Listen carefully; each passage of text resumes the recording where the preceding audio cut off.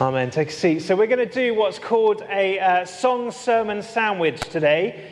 So we're going to have our talk split into three sections with a song in between that will hopefully help us to reflect on what we've just looked at in the passage. And the passage we're in today, if you've got your Bibles, is Luke chapter 4, beginning at verse 1. We're looking at the story of the temptation of Jesus, which is customary really on the first Sunday of Lent to look at that passage, and it's a really good one for us to look at. I'm sure you know the story really well, so I won't read it word for word now, but the story is that Jesus goes into the wilderness led by the Holy Spirit, and whilst he's there, he's hungry and he's tired. We'll come to that a little bit later, and then he's tempted by the devil in a number of different ways.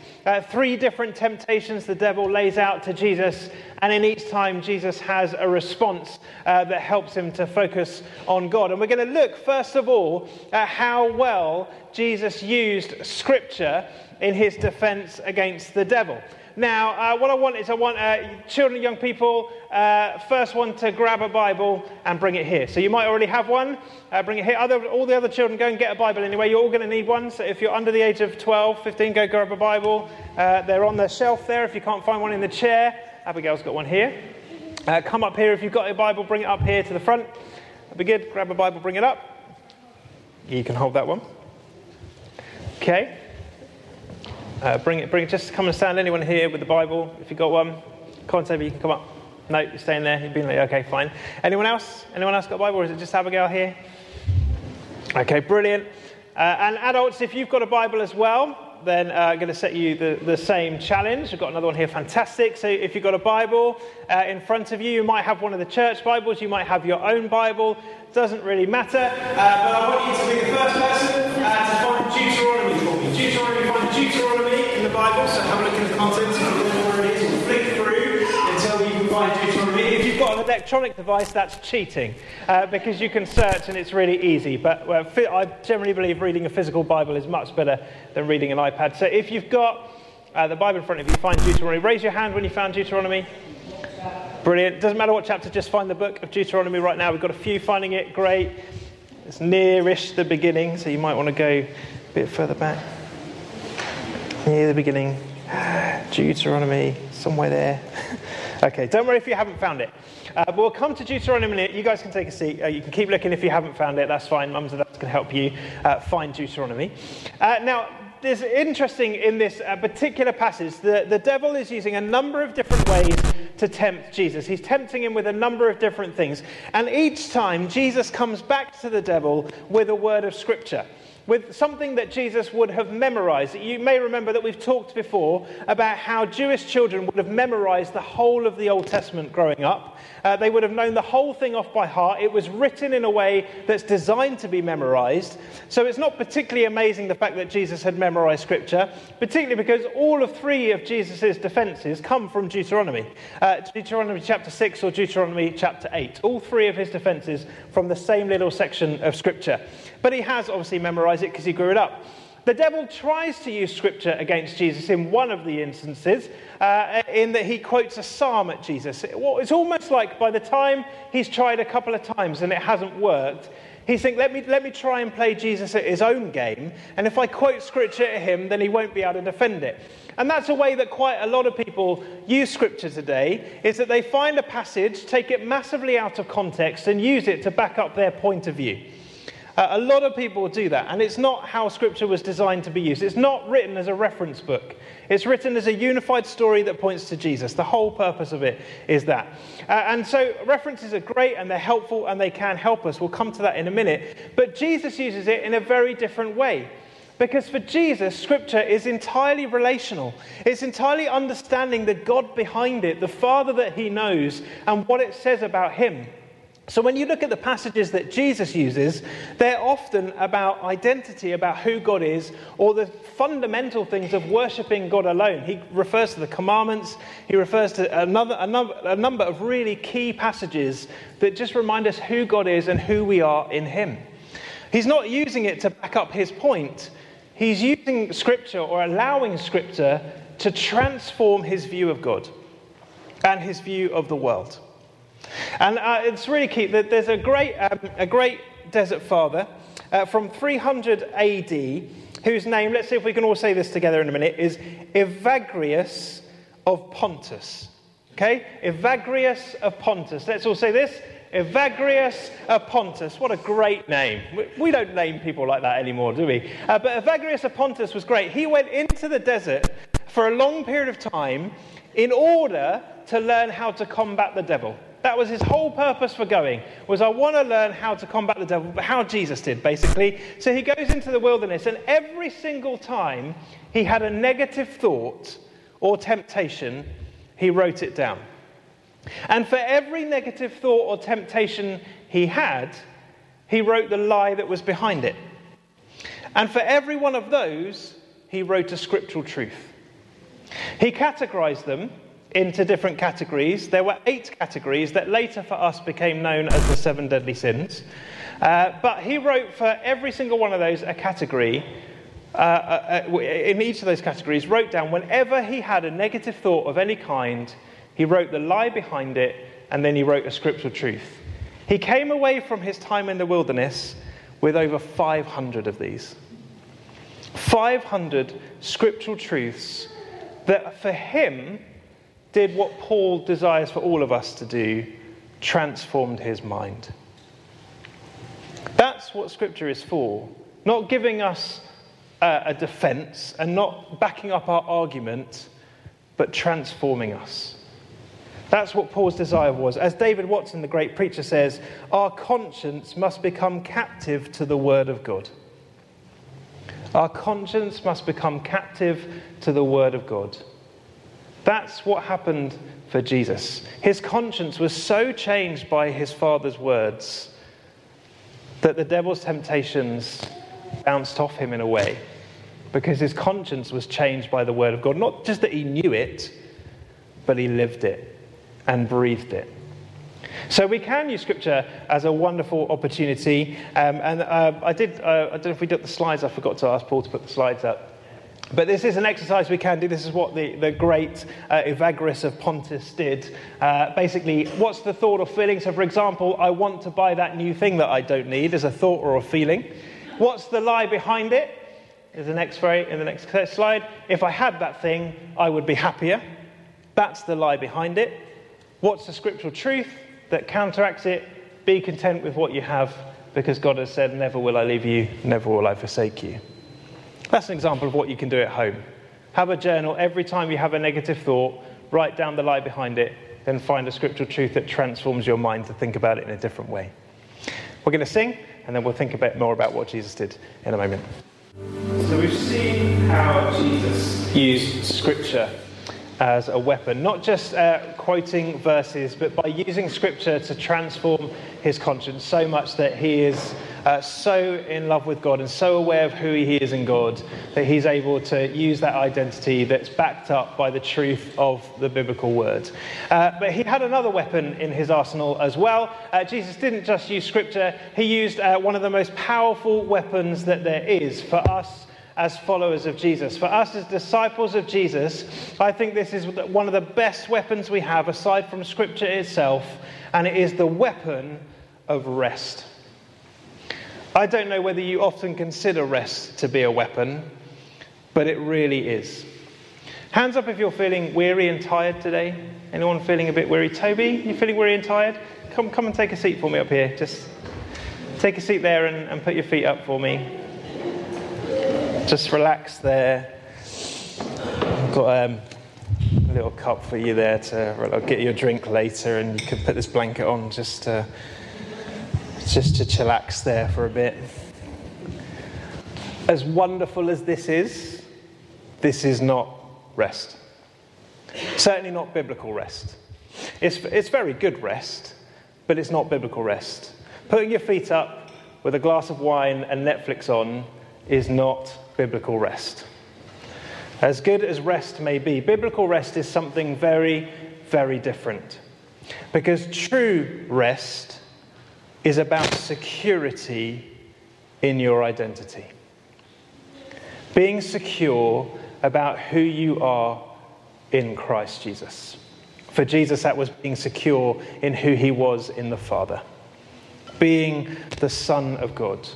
And when you have true understanding of biblical rest, being able to rest in the presence of God, knowing that you are who He made you to be, that you are loved unconditionally by Him, that you are accepted by Him, chosen by Him, called by Him, anointed by Him, gifted by Him, blessed by Him, when you come to the understanding of all of those things fully, you are able to fully rest in who you are in Him, in who you are and whose you are. And you can even do that whilst you're working.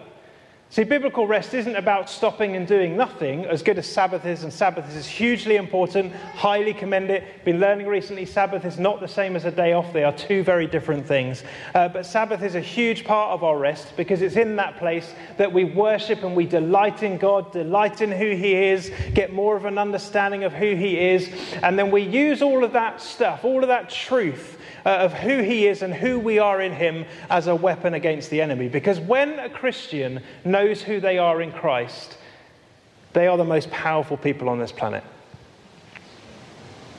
When you are secure in your identity in Christ, you are the most powerful person on this planet against the enemy. And he cannot cope with it. And you know he cannot cope with it because Jesus, after giving those 3 scriptures and showing how secure he was, what did the devil do? He gave up and walked away and tried again another time. And when he tried again later, he found that Jesus was still so living in rest that nothing had changed. Even hours before the cross, Jesus was still secure in who he was and whose he was. And what we want is to see that rest as a weapon, not just as a nice thing that we do to relax. As good as this is, and it is important to do this as well, humanly speaking, our bodies weren't made to work every hour that God sends. We were designed to need to rest physically as well. But there's something about spiritual rest that's really important in this passage. You see, when I was reading this passage before, I always understood that Jesus was hungry because it's the kind of scene that you imagine on a Bear Grylls show, isn't it? That like Bear Grylls goes into the wilderness and he forages for what he can, but he very rarely finds anything that's nutritious or good, and so he gets hungry and starving and causes for desperate measures. And you kind of imagine that Jesus is struggling to find things because he's in the wilderness, but no, actually, I think it's more likely when you look at who Jesus was, how he lived his life, when you look at the way of Jesus, when you look at his Jewish tradition, he was probably fasting by choice. He was probably hungry because he was fasting by choice. He was spending that time, as we'll come to in a minute, intentionally with the Father. And then this quote, I think, really just sums it up. This quote by John Mark Comer, one of those kind of mic drop moments. I read this to the staff team the other day. Jesus was led by the Spirit into the wilderness because it was there and only there that Jesus was at the height of his spiritual power. It was only after 1.5 months of prayer and fasting in the quiet place that he had the capacity to take on the devil himself and walk away unscathed. Whilst he may have been at the depth of his human tiredness and weakness, he was at the height of his spiritual power because he'd spent 1.5 months with the Father, praying, fasting, seeking, waiting, communing, resting. And he had full strength, spiritually, to face the evil one. Rest, true biblical rest, is a weapon that we need to get better at harnessing. And we can only do that if we are secure in who we are in him. It's sort of a feeds each other, resting to feed our identity and feeding our identity to fuel our rest. We'll come to that more in the coming weeks, but rest is definitely a weapon, and we see that in Jesus. Toby, you can take a seat, and we're going to sing, and then we'll think of the final thing in just a moment.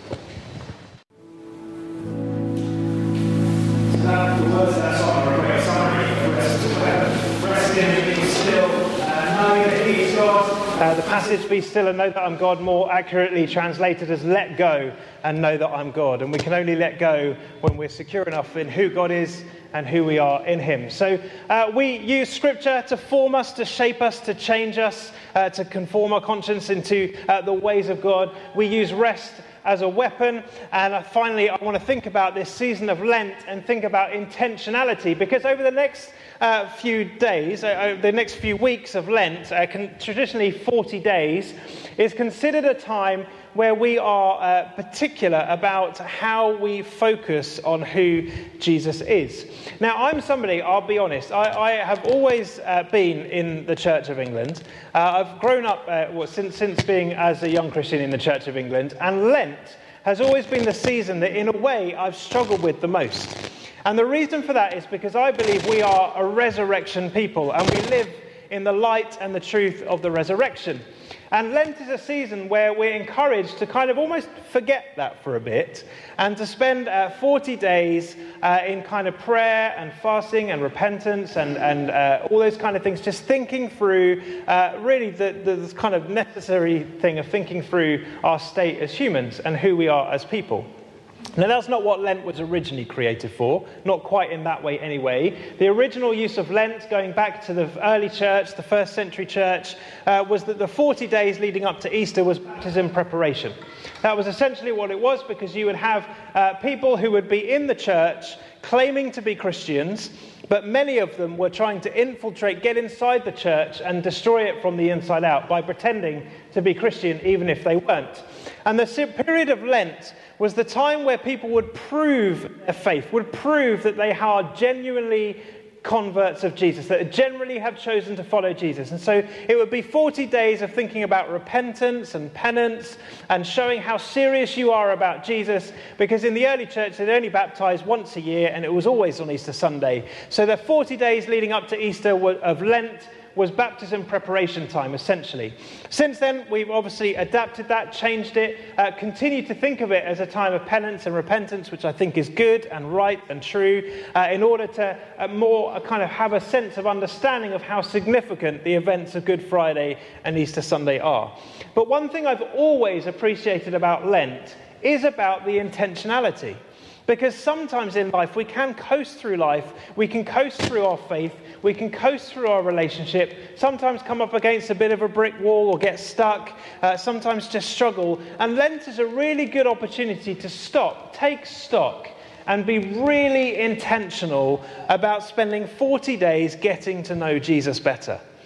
Because I think this season of Lent, of getting to know Jesus better, is really significant, so that when it comes to celebrating Good Friday and Easter Sunday, it means all the more to us. Because the better we know Jesus, the more incredible it becomes to know that he died for us and rose again for us.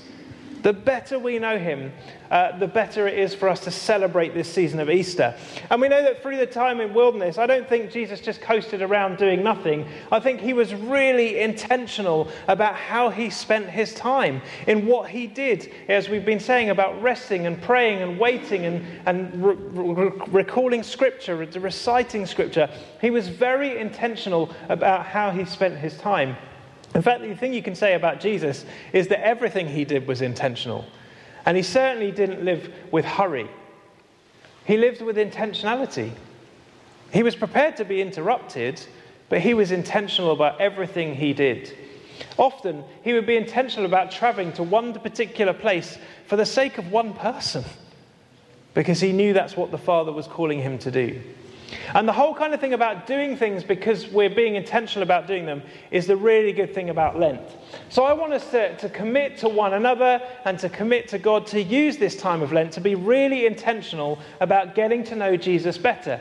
And there's a number of ways we can do that, obviously by reading his word, as we said, and letting that word form and shape us, shape our identity. So reading the Gospels or reading Hebrews and what the writer of Hebrews says about Jesus, maybe taking a chapter of a gospel a day and getting to know Jesus, trying to place yourself in the scene and imagine how you'd respond. If, like Olivia said in Would You Rather at the beginning, imagine if you were there at the feeding of the 5,000, how would you have responded? The thing I read this morning in my Bible study is that everybody responded, or so many people, when Jesus did something, responded in awe and wonder. You know, how would you have responded if you were there? Get to know Jesus for who he is, not just what he did, as we've been saying over the past few weeks. You can obviously pray more. And then, yes, as Olivia said, often we say about giving things up in order to make time, make more time for God. You need to be intentional about that. It's not going to happen by accident. You need to make the time to spend with Jesus. But I also want to see how we can learn from each other. And this is where your pieces of paper come in. So hopefully you've all got a piece of paper and a pencil or a pen. If you haven't, I think there are some spare ones lying around somewhere. And here's what I want you to do, is during the next song, I want you to write down one thing that you appreciate or love about Jesus. Okay, and there's no right or wrong answer. It's entirely personal, and it's also entirely optional. You don't have to do it if you don't want to. But during the next song, write one thing that you appreciate or love about Jesus, and then come and place it in this bowl. If you can't physically get up here, you can give it to someone else to come and place it in the bowl. That would be great. So during the song, write down one thing that you appreciate or love about Jesus. Even if you don't consider yourself to be a follower of Jesus, I'm sure there's something you can think of that you appreciate about him. So write down one thing that you appreciate or love about Jesus, and come and place it in the bowl, and we'll explain what we're going to do later in the service. Let's stand to sing. So we know it's a truth that every single one of us faces temptations every day. Temptations from the enemy, temptations from the world, temptations from ourselves. And every time we have a temptation to do something wrong, it is also at the same time a temptation to do the right thing. There are two sides to every temptation.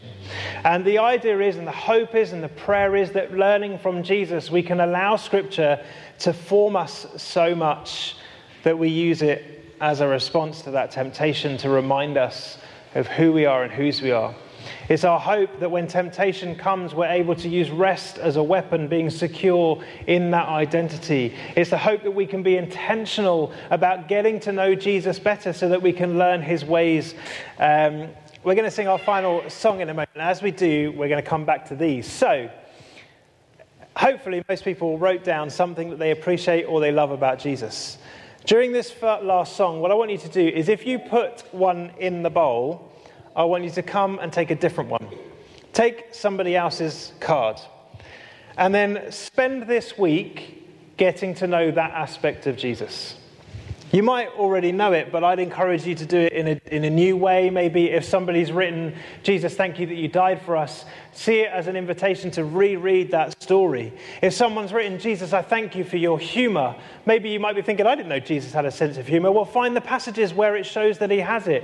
You know, all those kind of things. So just find an aspect of Jesus from somebody else and get to know that part of Jesus. Does that make sense?